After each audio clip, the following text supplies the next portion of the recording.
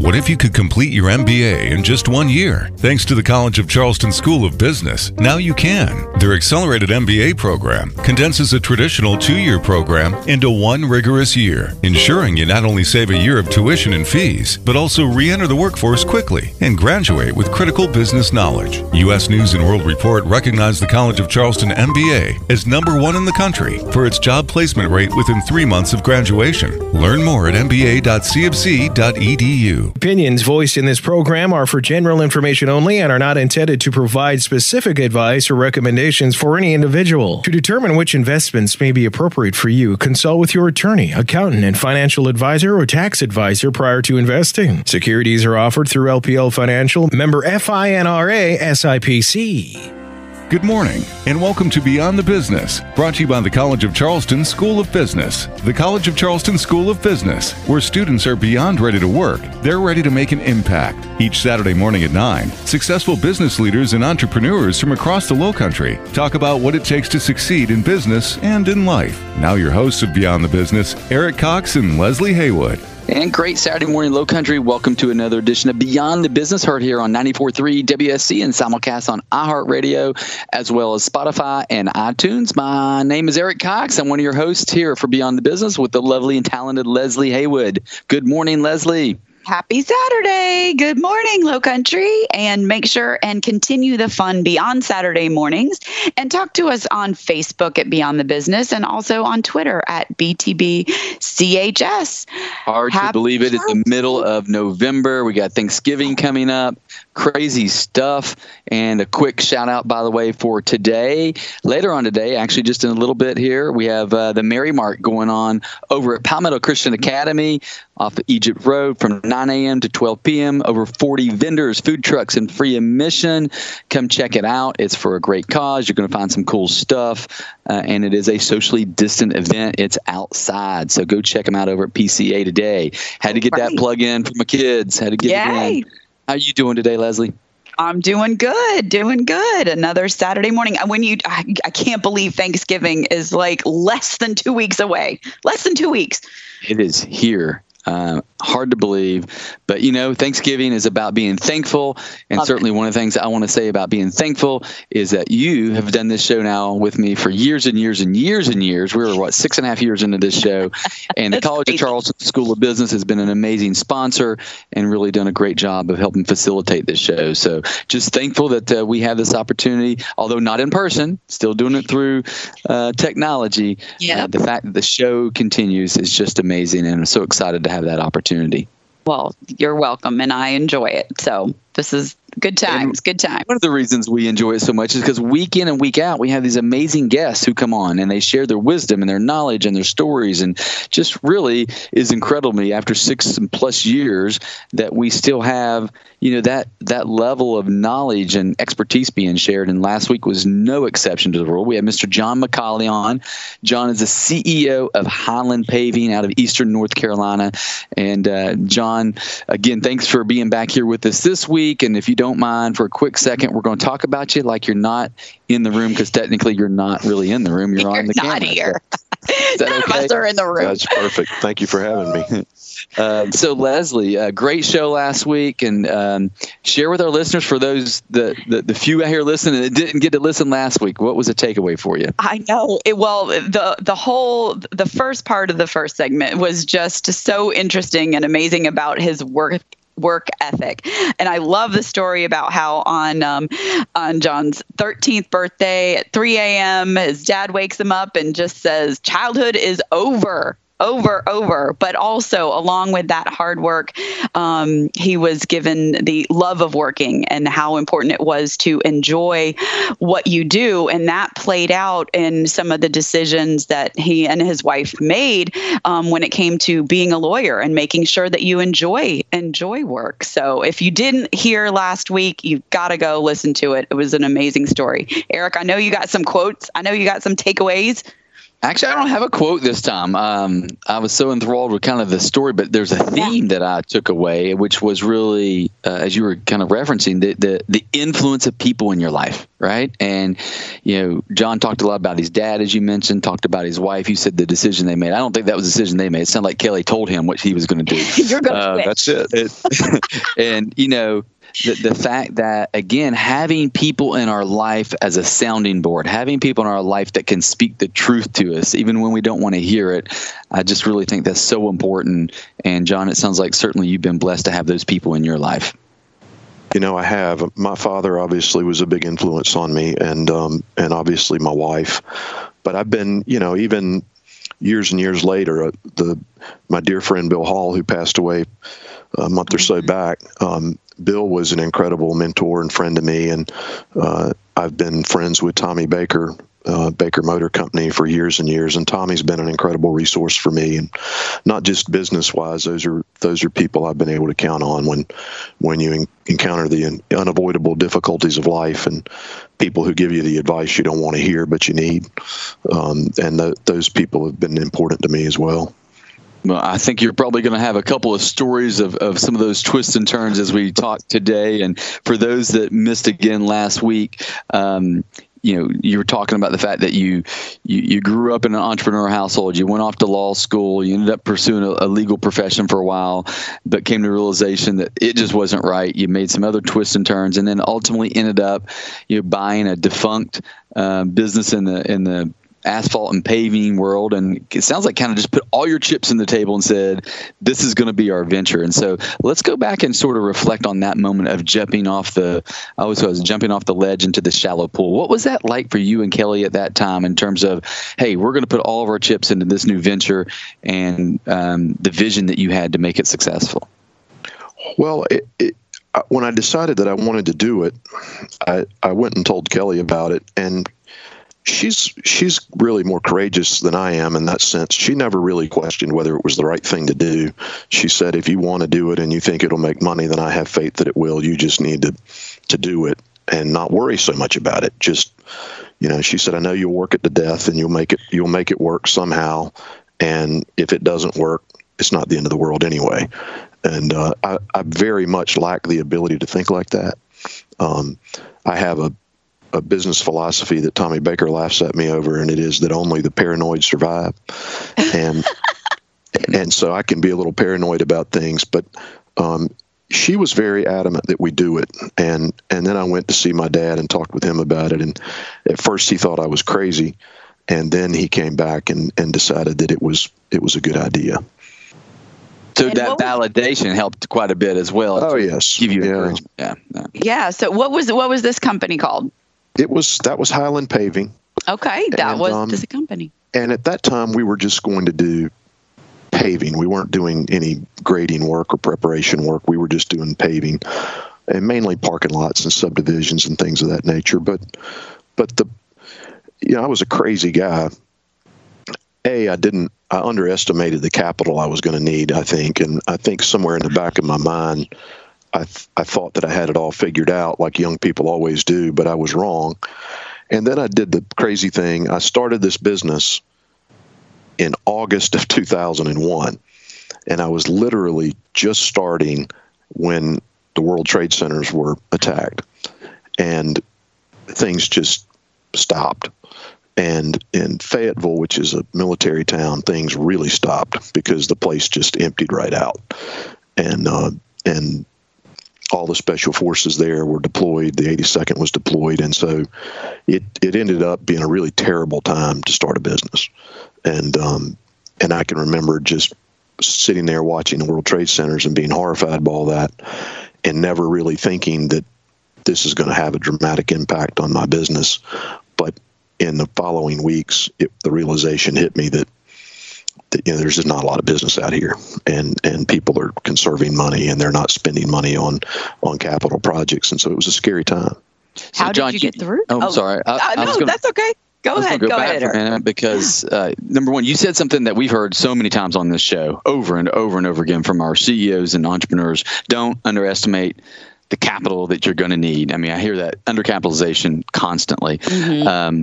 And then secondly, I think you bring up a great moment for us to talk about on this show, which is the moments of extreme adversity as an entrepreneur and a business owner. And whether it's what you went through at 9/11, whether it's the downturn of 2008, whether it's COVID-19, these moments are going to happen in our life, and every business is certainly impacted in a different way.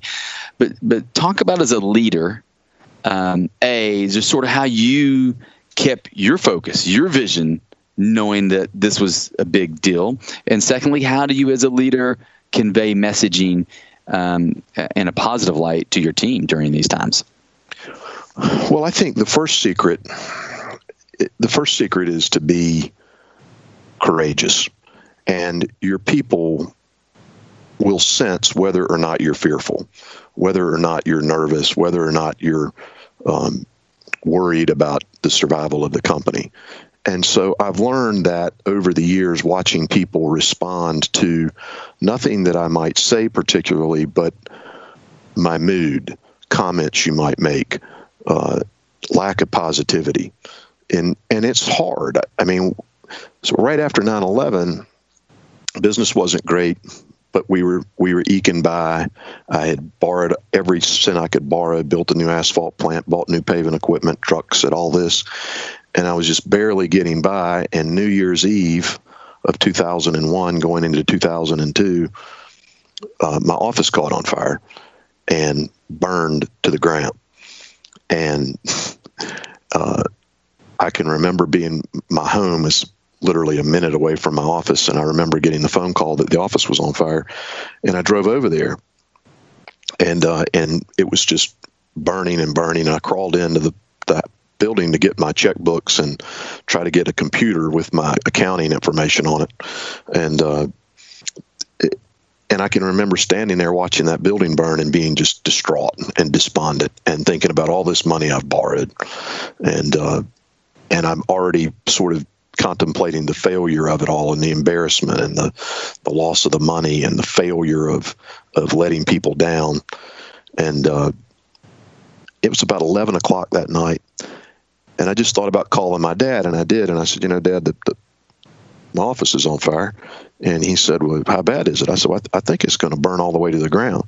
And I said, you want to come down here? And he said, I'm not a damn fireman. And my mom told me later he went right back to sleep, and that it never fazed him. And then the next morning at 5 o'clock, the sun was just starting to come up. I'm still there, and the office is literally just a pile of rubble. The fire trucks are still there. And my dad drives up, and he rolls down his window. And he says, what you going to do? And I said, well, I don't know, Dad. I can't borrow any more money. I'm out of money.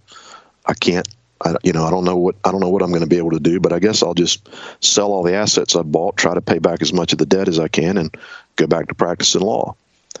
And he looked down for a minute, and he looked up at me, and he said, well, I didn't think I raised a quitter, but maybe I did.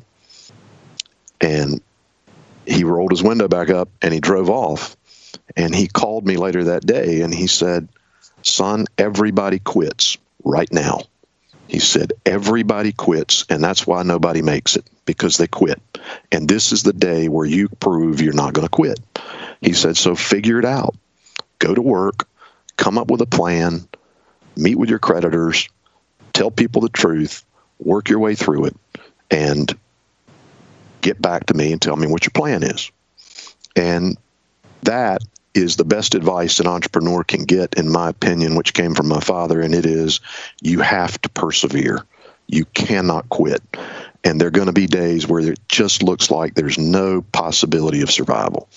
And you brought up 2008.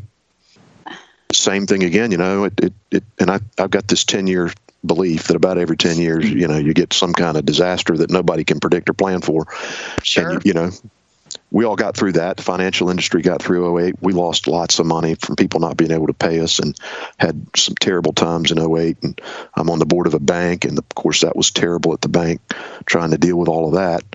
But it works every time. If you just persevere and don't quit, even when it's hard, and you just keep working, then it'll work out. And if your people see you doing that, and they see you believing and struggling, they'll respond to it.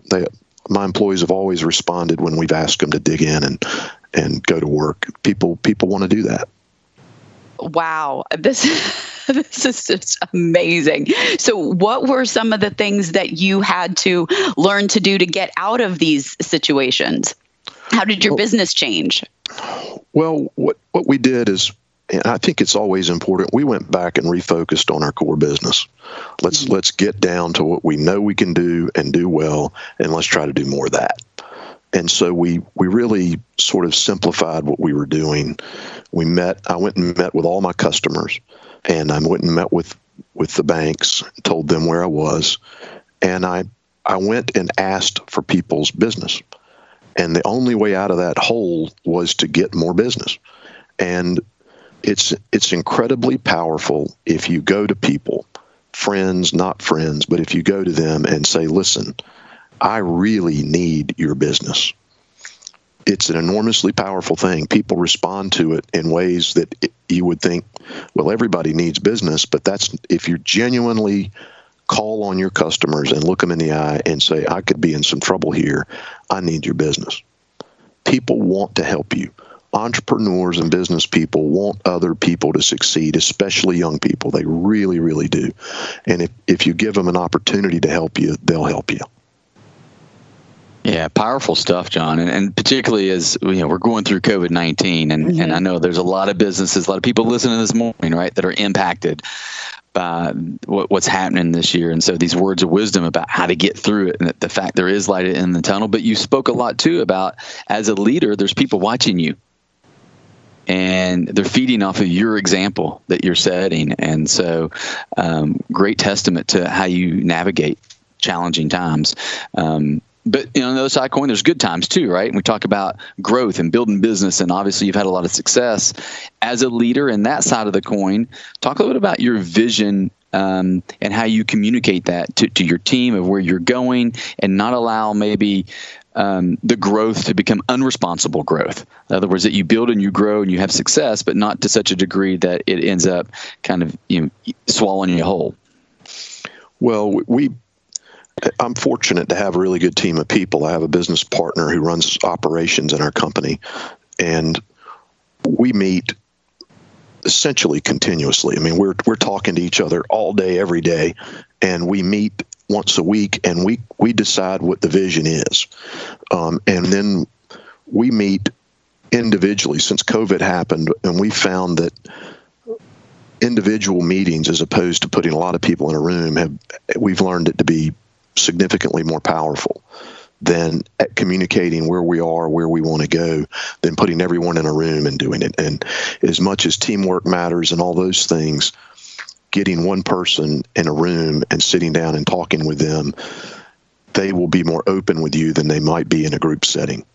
And so rather than having the big staff meetings we used to have, we now do one-on-one meetings. And we found that those are great ways to talk about where we think things are going. And people will ask you, we just had a meeting last week with a gentleman, and he said, I want to know, are we going to grow?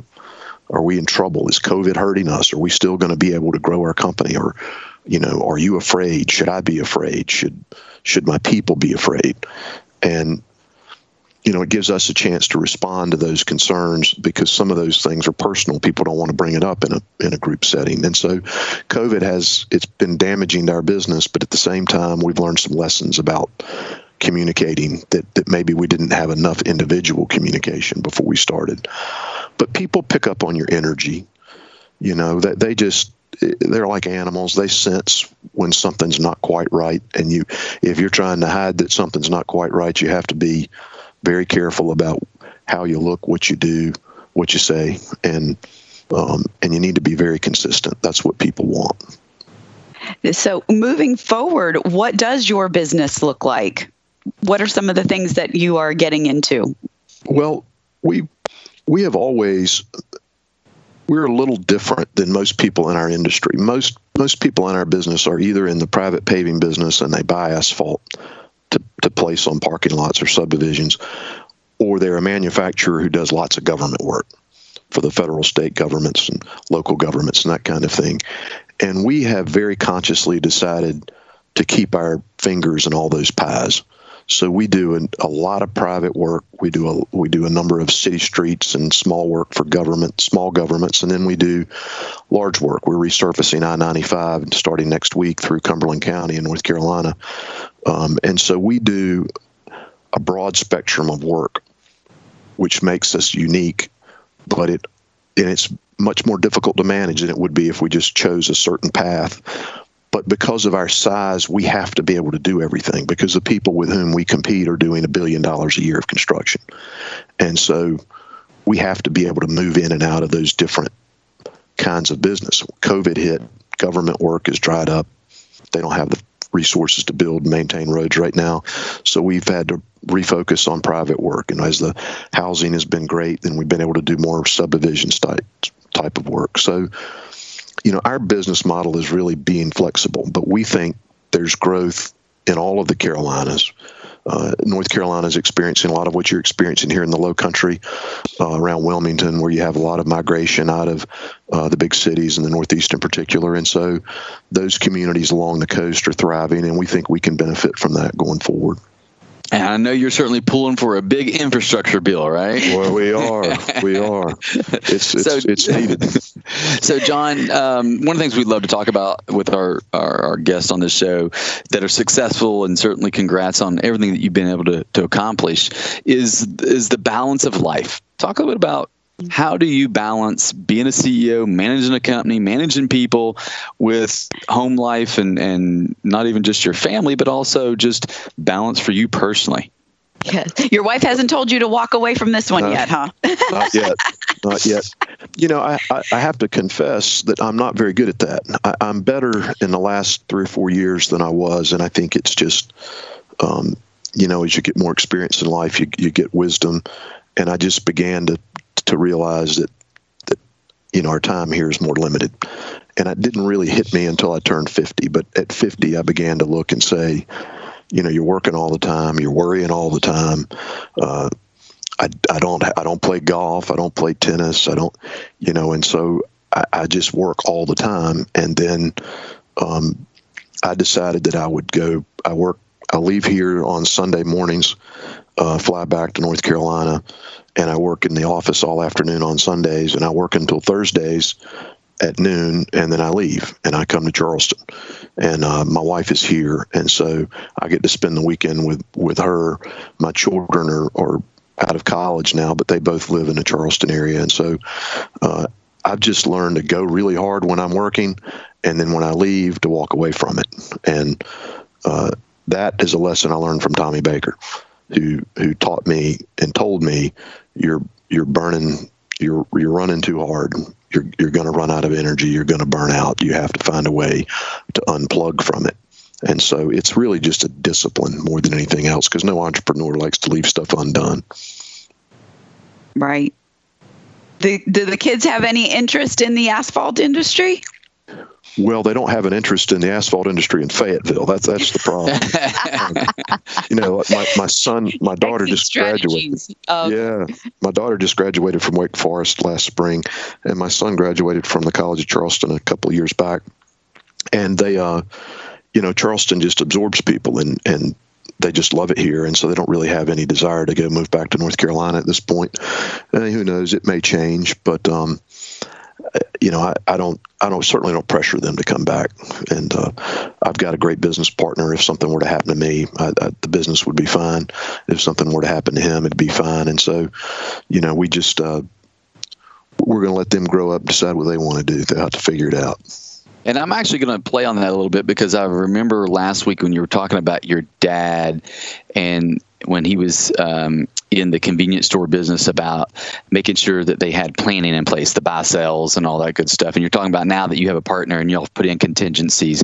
What has been the value for you, John, in regards to leaning on third-party advice and professionals, your CPAs, your bankers, your folks like myself that are in the financial planning and investment business, that help navigate sort of the outside realm of the business while you focus on working in the business? Well, I think the most important thing you can have as a business person are great advisors who know their roles, are good at what they do, and aren't afraid to tell you the truth. And lots of people that I see in business, young people, they fall into the trap of of getting advice from people who tell them what they want to hear. And in your business, where better than anyone else, you're not doing your client a favor. And one of the reasons your firm is successful is you tell people the truth. And you can it's difficult to hear it sometimes, but you need a great relationship with people who will give you bad news quickly and tell you when they think you're making a mistake. And if you're not willing to do that, you're going to sell yourself out of a lot of success in life. And I think it's really critically important to have a good relationship with your bank. And if you don't have a good relationship with your bank and you're not working that relationship all the time, you're going to get, because capital needs are going to come. You don't know when or why, but they're coming. Well, incredible. We go back to relationships, talking about Kelly telling you the truth back when it was time to leave the legal profession, your dad telling you the truth about not giving up, your advisors telling you the truth about what you need to hear in terms of being successful in it. It's all about the relationship and having people in your life that can speak truth into you. So thanks for reiterating that. Leslie, I think we got time for a little lightning round before we end the show today. Awesome. All right, John, I've got a couple of quick and easy questions for you, just so we can get a feel for who John is. What is the best book you've ever read? Atlas Shrugged, Ayn Rand. Best movie ever? The Outlaw Josie Wales. The thing you are most proud of, besides your kids, of course. I'm most proud of being able to build a business that feeds 200 families. Wow. And number one thing on your bucket list? Oh, I would love to go to Australia. Awesome. All right. And what would the Australia trip involve? Well, I would like to go black marlin fishing on the Great Barrier Reef.